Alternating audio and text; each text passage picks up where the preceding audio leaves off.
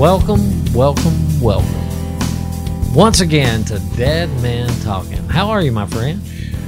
I'm doing good. You know, every time that I listen to this, I think I answer you the same way. I'm trying to come up with something really novel, but I can't think of anything. So I'm doing pretty good, Arnie. I hope you are. I am. It's kind of it's a little overcast, kind of dreary day today, but I've had some coffee, had a little breakfast. The day is good. There you go. The day is good. The day is young. We'll see what the rest of the day holds. Anything exciting? For today new? or not? Well, yeah, Why? actually, you know what is exciting? My Tampa Bay Buccaneers are playing in the Super Bowl at home. Your Tampa Bay Buccaneers as of this year? Well, I didn't realize this, so you didn't realize Tampa had a team until this year? Well, no. So, an interesting factoid I just found out a couple of weeks ago when the playoffs started. So, I've been a Tampa Bay Buccaneer. There really hadn't been much to be excited about in recent years. But that's what being a Tampa Bay Buccaneer fan is really all about. So, when we moved to Florida back in the late 70s, I became a fan. That was the first professional football game I ever went to. Was, as a matter of fact, I just remembered this. It was Tampa Bay versus Green Bay, the very first Tampa game I ever went to back in 78, maybe, something like that. Very cool. But anyway, they had not been in the playoffs since the Super Bowl year, the last time. They hadn't even made the playoffs till this year. Wow. Is that crazy? Yeah. That's been close to 20 years. I think a lot of people our age kind of liked Tampa Bay if you followed football because they started when we were kids. Yeah, that's right. It was a new they had franchise. that really cool. I remember some stickers that came in cereal boxes or something, and they had the coolest mascot with that pirate. Yeah. So anyway, that was probably about, other than church yesterday morning, that was about as exciting as my weekend got to watch a little football. Not bad. Have somebody to root for in the Super Bowl here in a couple of weeks. So, but other than that, no, everything's, kind of normal, working. Good. So what do you want to talk about today, friend? Well, we've been kind of on a theme in a way, truth, light and dark, the idea of the mind, and how do we get there? I think we referenced that a little bit in the last two. Actually, if you're one of our 3 listeners that have now expanded to, I thought we got to 5 already. Have we still at 3? We might be up to a dozen. You just wow. You never. One can dream. One can dream. You never know with the dozens and dozens of sponsors flooding in. No. So it may not be posted for those who are listeners already, and we appreciate you. We Absolutely. really do. Thank you. And hope that it adds something to your life or your thoughts about God, particularly. So, in this last one that will be posted this week, I think it talks a little bit more about the mind. So we've had this kind of running theme going along with all these things, how we are looking at the world, how we got to where we are, and how those things tie in.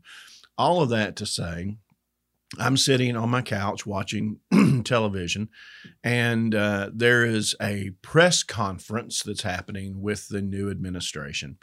And it is just saccharine, sugary sweet, almost flirtatious. Jen Psaki, who is the new White House spokesperson, she is having her back and forth with the press. And boy, what a radically different picture than the last 4 years.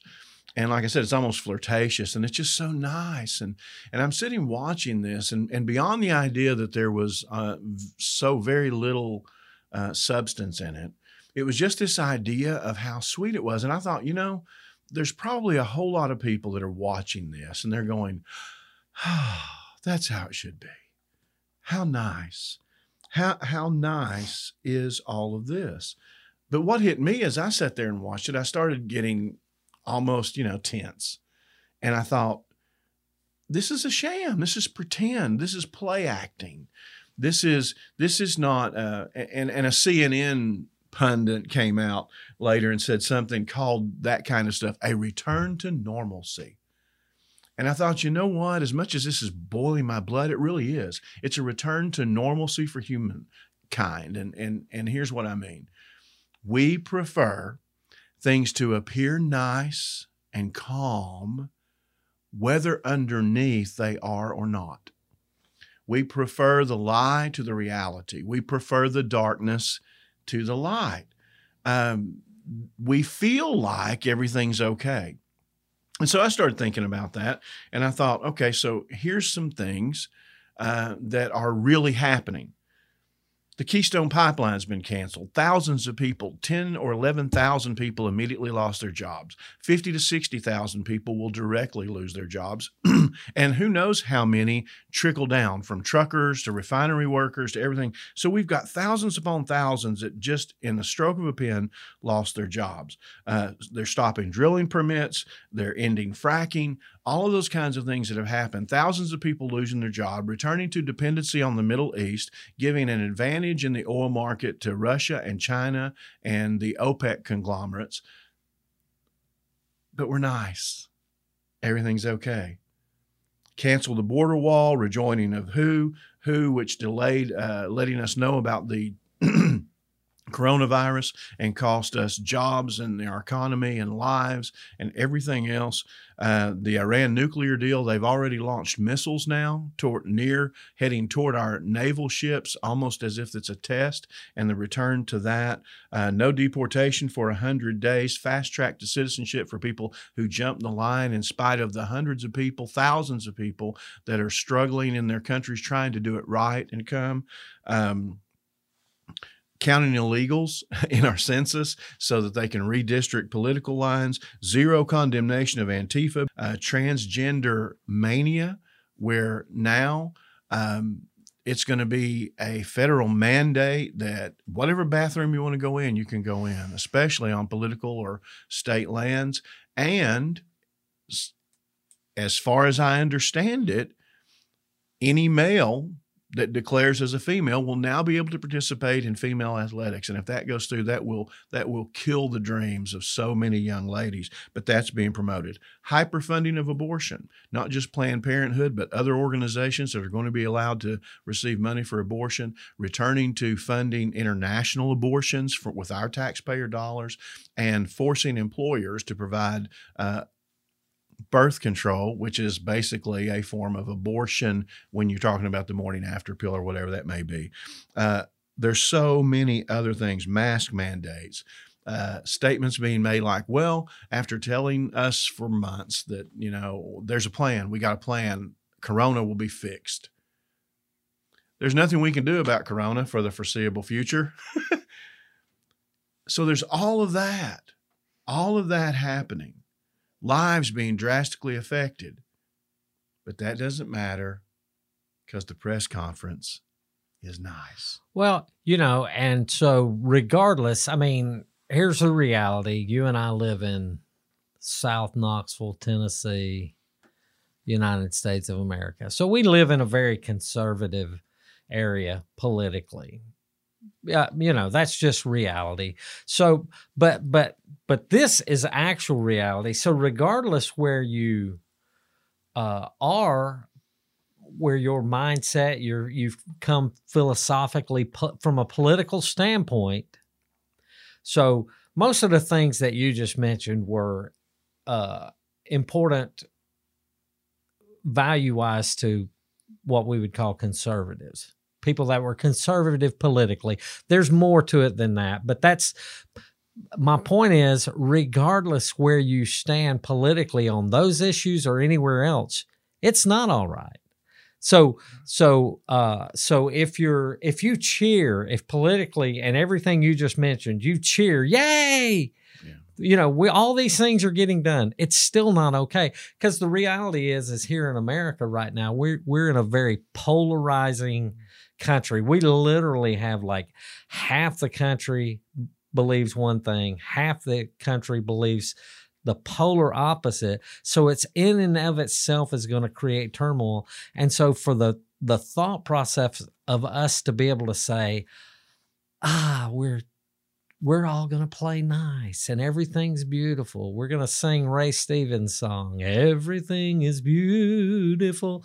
Ooh, That's nonsense. That's nonsense, right? That's not reality. Yeah, and that's the thing, and that's a great point. I mean, there's a lot of politics in that, and I want to kind of steer away from that and make sure that what I'm communicating and focusing on are the aspects of it really should matter. If people's jobs and livelihoods are taken away from them by no fault of their own, it really should matter about the transgender issues, because I don't think we should discriminate as far as the way we treat people. As Christians, Right. we treat them. No. And I know you're saying it, Yeah. but I'm saying that it is an issue for us as Christians because the confusion that is brought there, not just the angst or the anguish of, heaven forbid, if I had a daughter and she was in the restroom and a grown man came in on her. Absolutely. That's horrific. nonsense. The idea, if I had a little girl who had trained and strived to be really great in athletics, and now all of a sudden a guy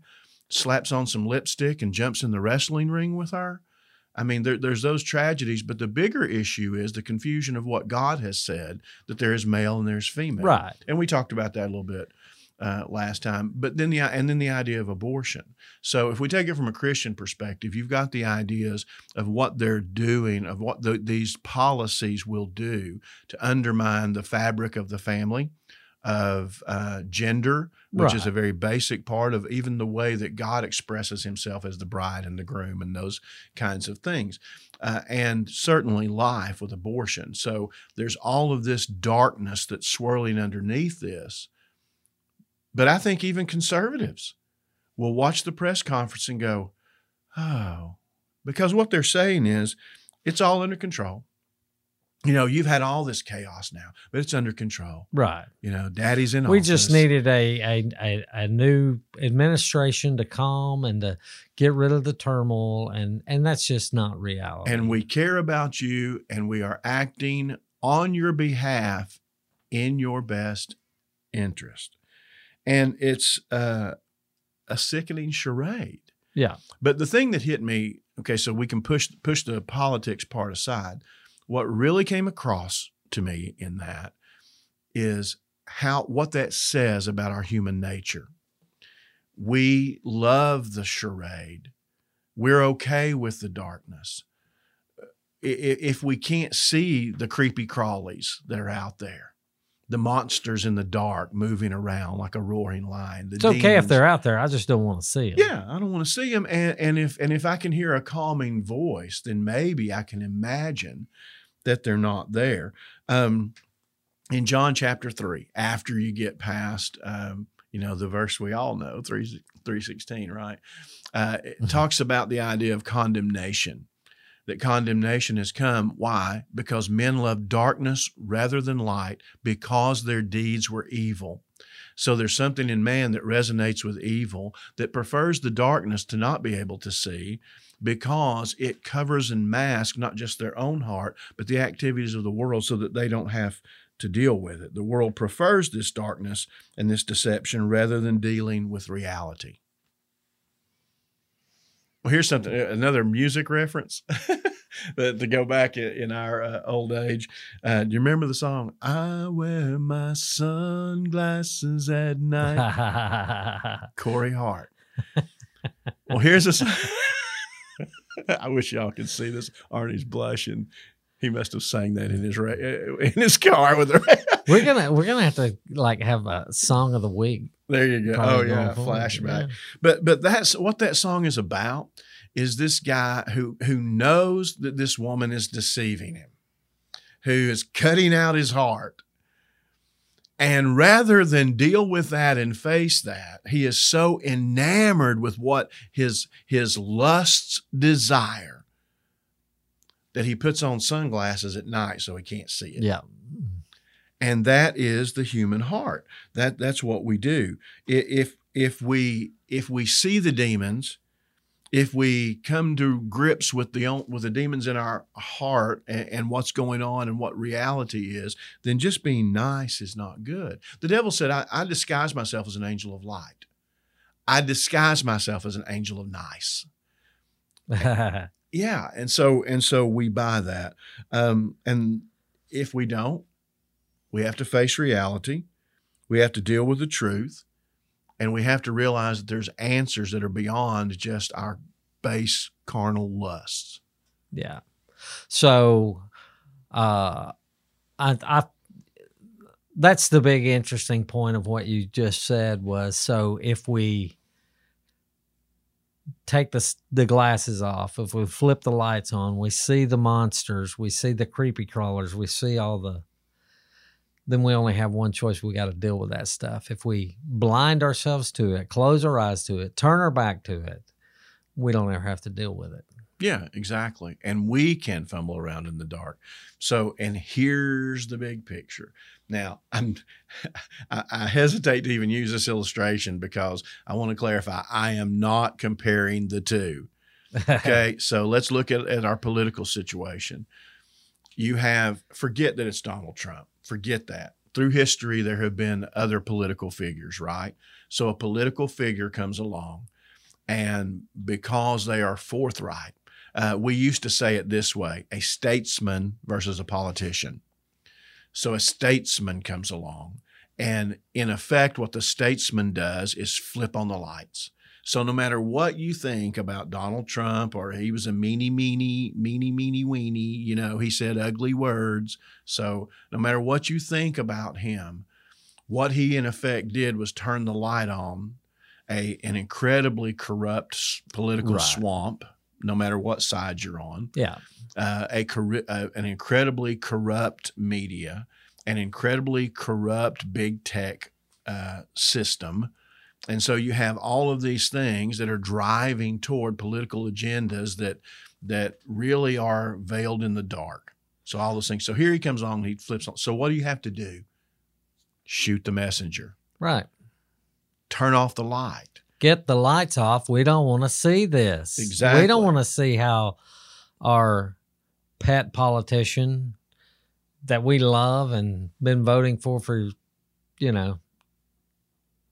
double-digit years, and that they're really part of a corrupt system and we want to like them. We want to feel good about our elected officials. Yeah. Don't besmirch the guardians of our darkness. I love that. Don't soil the name of the guardians of our darkness. We like it like this. There's a part of us, we really don't want to know that it's messed up. We don't want to know. I want to feel good about it. I don't want to know what I want to, Yeah. And so here's the thing. So that's again, here's where I don't want the illustration to be the same, but here's what sparked me. Because one of the things that we've said all along in this is that what we want to do is look at our world and how does it really relate to spiritual things? How do we see those dynamics playing in each other? So what is the ultimate picture of that? Jesus. Jesus comes to earth. He is the light. And the darkness didn't get it. John 1, the darkness doesn't comprehend it, doesn't get it, even though, as we saw in Romans, that the creation has already screamed and placed an understanding in the heart of man, but the darkness doesn't get it, doesn't absorb it, doesn't comprehend it. And then later in John 3 that I just mentioned, why? Because its deeds are evil, so we love. So here's what we love. We like darkness that is nice. We like darkness that looks like light so that we can doze off and go back to sleep. And again, forget political parties. It's the forces of the world that want us to buy this nice so that we will doze off and go back to sleep, and that the world can continue to work its evil underneath this guise of light and good. Well, let's take that a step further. There are churches that refuse to talk about sin, and they just want to talk about the goodness of everything. Oh, yeah. Instead of the one thing that keeps us and separates us from the God that we supposedly gather together in churches to seek, the one thing that separates us from that guy, many churches refuse to talk about. Oh yeah, and if you're a preacher or a teacher or someone who shares stuff, it's almost become a pejorative term. Hellfire and brimstone preacher, Right. That's almost a pejorative term. So don't dare mention a commandment, because you will be labeled hellfire and brimstone, which means the modern mind will shut you out and won't want to listen to you because you are no longer relevant. So there you get pushed out. So we have this darkness, and Jesus comes, who is the light. So what do? Now, it's God's plan. God designed for his son to be the sacrifice, and the son willfully and willingly comes to become the sacrifice. So this is God's deal, but from the perspective of the darkness, what does the darkness do? The darkness kills him. Why? Because he turned the light on. Yeah. He turned the light on the corruption of the religious system. He turned the light on the corruption of the political system. He turned the light on, which was his most damnable heresy to the world. He turned the light on the human heart. Now, do you remember what they? Well, that's another. Do you remember what the Bible said about? Don't you hate it when people do that? Because sure, I can read. I can read your mind. Yeah, I get that. But one of the things in relation to this that the Bible says, or that the religious leader said about Jesus, he has a demon. Yeah, he's a bad guy. He's a bad guy. The guy who dared to besmirch the name of the guardians of our darkness. He must have a demon. These things that he's doing, why? Well, because it makes me incredibly uncomfortable. Yeah. It causes a cognitive dissonance in my mind. It causes heartburn, and I mean that in a spiritual sense. It causes heartburn in my heart. It causes conviction in the pit of my stomach. I don't like that. I don't like that. Shut it off, turn it away. And to what you said earlier about certain churches and certain contexts like that, silence that. And here's how I silence that in America. I'll just go down the street. I'll just flip the dial. I don't want to hear that. I'll just find me another one. Life is tough. The world is cruel. It's a hard life. So, man, I like Jen Psaki. She can flirt with those little reporters, and it just all seems nice. And, who cares that thousands of people are losing their jobs, that more babies will be aborted, not just in America, but across the world? Who cares that there's going to be even more gender confusion among our young people who are growing up, which will eat even deeper at the fiber of our family? Who cares? Jen Psaki and the reporters are being so sweet to each other, and that's what we need in America. Don't touch the guardians of our darkness. Let me doze off and go back to sleep, and let this nice light shine. And somebody will pay the piper later. And so they killed Jesus. They think they killed Jesus, right? Right. Shut off the light. But what happens? The light wins. I think a great reason for us to be optimistic now is that while we may get frustrated with those things, we need to remember that the light wins. The light is greater than the darkness. We talked about, I think, again, this podcast will be put up today, that it just takes a little bit of light. Or maybe this was one that was a couple of weeks ago. Just such a little bit of light to break the darkness. So God, not Donald Trump, God brought the light to who we are as Americans in a very real way. Through COVID, through all the politics, through big business, big tech, all of the stuff that has happened, God, I believe, has shined a light. They can't turn it off. They can't silence us ultimately. We have the message of the gospel. We have the light. So we carry that out, and that wins. Yeah. Well, let's talk about that message. Let's talk about the gospel. I don't know that we've ever really... I don't want to get too far ahead. Did you have somewhere else? No, go ahead. Let's end this episode. Let's talk for a minute about the gospel. I don't know that we've done that really in some of our other episodes. So anytime you got an opportunity, it obviously has come up today. So let's end this talking specifically. What is the gospel? Absolutely. God, you start there. So many modern presentations start with man, right? Because in the view of mankind in the Americanized Christianity, it's all about man. He's the center of the universe. But the gospel starts with God.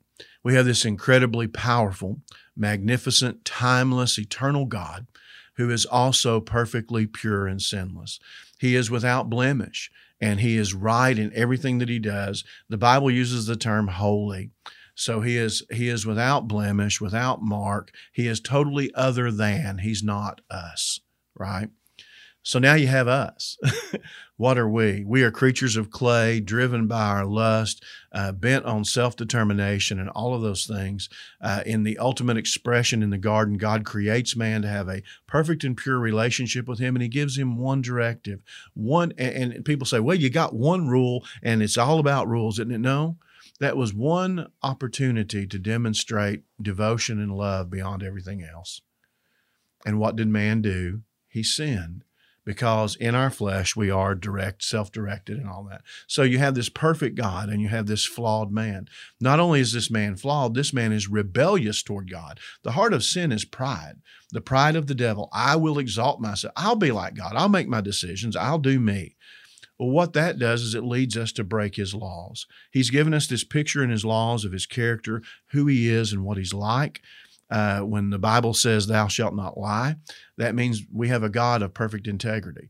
When it says, thou shalt not lust, that means we have a God of perfect faithfulness, and on and on and on. So those are reflections of his character. Well, when we lie, when we steal, when we lust, when we break his laws in his heart, we are offending his character, not just breaking some arbitrary rule. So you have this mankind who is an affront to this God who created him, loved him, gave him life and joy and everything that we experience. And instead of embracing this God and falling before this God in worship and honor, what do? We want to do us. Yeah. And so we rebel against this God. We break his laws and break his heart. So because of that, we deserve to be punished. We deserve separation. This perfectly holy God cannot have in his presence ultimately imperfect, unholy, wretched things. Right. So now we've got a dilemma. We've got lawbreakers, and people say, well, okay, so but I'm a good person. I'll try to do something. Well, no, you're not good. You've broken the law. You've broken the 10 Commandments in thought, in word, and in deed, because God looks at all those. He just doesn't look at the things we do. Okay, well, then I'll be religious. Well, if you could be religious, if you could burn enough candles, rub enough beads, or get baptized enough times or give enough money, Jesus would have never had to die. The fact Correct. That Jesus comes to die proves that none of those things are sufficient to pay the penalty that our sin against an eternal God is worthy of. So Jesus comes. God in the flesh, the perfect one who can perfectly fulfill the law, perfectly express the character and content of God, and who is totally without sin. So what does he do? It's as if we're standing before God in the courtroom of all eternity. And I'll use me. So God says, buddy, you're guilty. I stand before him and he says, you're guilty. Here are the charges. You've lied. You've used my name disrespectfully. You've lusted.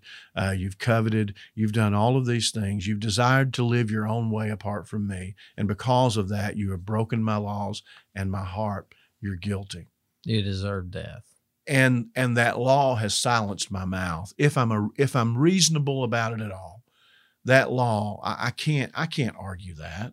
Yeah. So I stand there by the law, broken, because there's nothing I can do. My mouth of refusing to believe it or to buy it has been closed by the stark reality of the law. But that law has also done something else. That law has taught me of my great need. It has tutored me toward Christ. So Christ steps into this courtroom and he says, wait a minute, I'll pay his fine. He has an eternal debt that he cannot pay. I will die on the cross. I'll provide my blood to pay that debt. What an incredible thing that the perfect sinless Lamb would say, I will look at that wretched creature who deserves nothing but eternal punishment, and I will take that punishment upon myself. He who knew no sin, becoming sin for us to provide something, the righteousness of God in him. So here's what the Bible tells us, and this is one of the most key, this is probably everybody agrees with that, and here's what I find to be the linchpin in American Christianity. For that to be accounted to me, the Bible says that I must turn away from my sin and myself, repent, turn away from my sin and myself, die. The Bible uses very stark language, die to it, and turn toward Christ. In other words, surrender my life to him. It is not just an affirmation that it's true. It's not just conforming to some kind of set of doctrines or going through some religious rituals. It's not about really being serious about not wanting to go to hell and go to heaven. And it's not about asking Jesus into my heart. It's about a total brokenness at the thought of my sin, a total amazement at the grace of a God who would die in my place, to the point that I willfully reject me. I've come to the point that I hate the old me when I realize what I have done in the face of this God and what this God has done for me. So I hate the old me, and I come willingly, excitedly, exuberantly at the foot of this God, and I say, here's my life, blank check. Do with me what you will.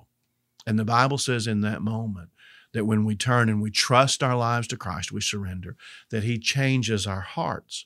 The way that I know that I'm saved is not that when I was 7 years old, I went down front, prayed a prayer, got dunked, got the certificate, and Mama kept my baptism clothes in a plastic Ziploc bag for all the rest of eternity. The way that I know that I'm saved is that my life will reflect it, because if my heart has been changed, it will want different things. It will want to pray. It will want to read the Word. It will want to be gathered with God's people. It will freely want to share the message that this God loves so much that he came and died in our place. It will want to tell other people about that.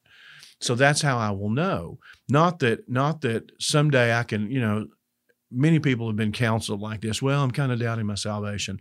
Well, was there a time that you were saved? Unfortunately, it's even worse than that. Where were you baptized? Mm-hmm. Yeah, I was baptized 4 times. Do you remember that time that you were saved?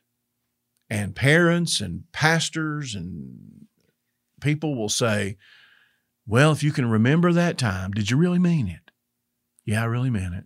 Oh, well, you're okay then. That's just the devil trying to make you doubt, which has always been an amazing thing to me, because if I'm the devil, I'm not going to try to make somebody doubt, because if they're, then they might actually really get saved. Yeah. I want them to be inoculated toward the real thing. So now that's a lot, and there's a lot of different ways that you come at that depending on who you're talking to. So let's boil it down. You've got a holy God who is righteous and pure and who will judge sin. Yep. That's the most loving thing he can do, is judge sin. You have a sinful man who desires to live his own way. And because he desires to live his own way, he breaks God's rules. Yeah. He breaks the rules of an eternal God, so therefore he deserves eternal punishment. Now he's in a dilemma, because a finite man of flesh can never pay an eternal fine before a holy and perfect God. So what has to happen? This God takes upon himself, by sending his own Son, who is perfect and who is capable of paying the debt and who willfully pays it, sheds his own blood on the cross, is despised and cast out by man, by the darkness, and who offers to man, if you will turn away from your sin and you will by faith trust your life, surrender your life to me, I will give you a new heart, forgiveness, and love like you've never known. And so the Bible tells us this. Do you have to pray a prayer? So much debate over that. Do you have to have this formulaic prayer? Absolutely not. But there should be at least a prayer of the heart. God, I realize my wretchedness. I deserve separation. I believe that you died for me. I believe that you loved me that much when I was a sinner, that you died in my place. And so, God, I will turn away from myself and my sin, and I will give my life to you. And the Bible says in that moment, your heart is changed. You are given new hope, new life, and you are made a brand new creature. All that is old is passed away. Behold, everything has been made new. And it sets you on a course, not of perfection, not of sinless perfection, but a passionate pursuit of the God who saved you and loved you. Yeah. That's the message 2,000 years ago. Jesus came. People didn't want to hear the message. They preferred the dark. Yeah. Here we are, 2,000, and that was the answer. Yeah. Right? 2,000 years ago, Jesus brought the answer. Right. Here we are, jump ahead 2,000. Yeah. People prefer the dark. I don't want to see reality. But that's still today, that's the answer, is a changed heart. Be reconciled to God. Exactly. And that will never change. Right. It'll never change until, well, it won't even change in eternity. We'll just celebrate it a different way. Absolutely. We'll just celebrate it differently. So, yeah, so to bring that full circle, here's the danger. So we have in our culture this lifestyle being exacerbated and modeled of as long as it appears to be light, it's okay. Don't worry about the darkness swirling underneath. It all seems nice. And in American Christianity, there's a lot of that too. If it seems nice, if it seems light, then it must be okay. But unless you get to the heart of sin, repentance, and surrender, you have nothing. Yeah.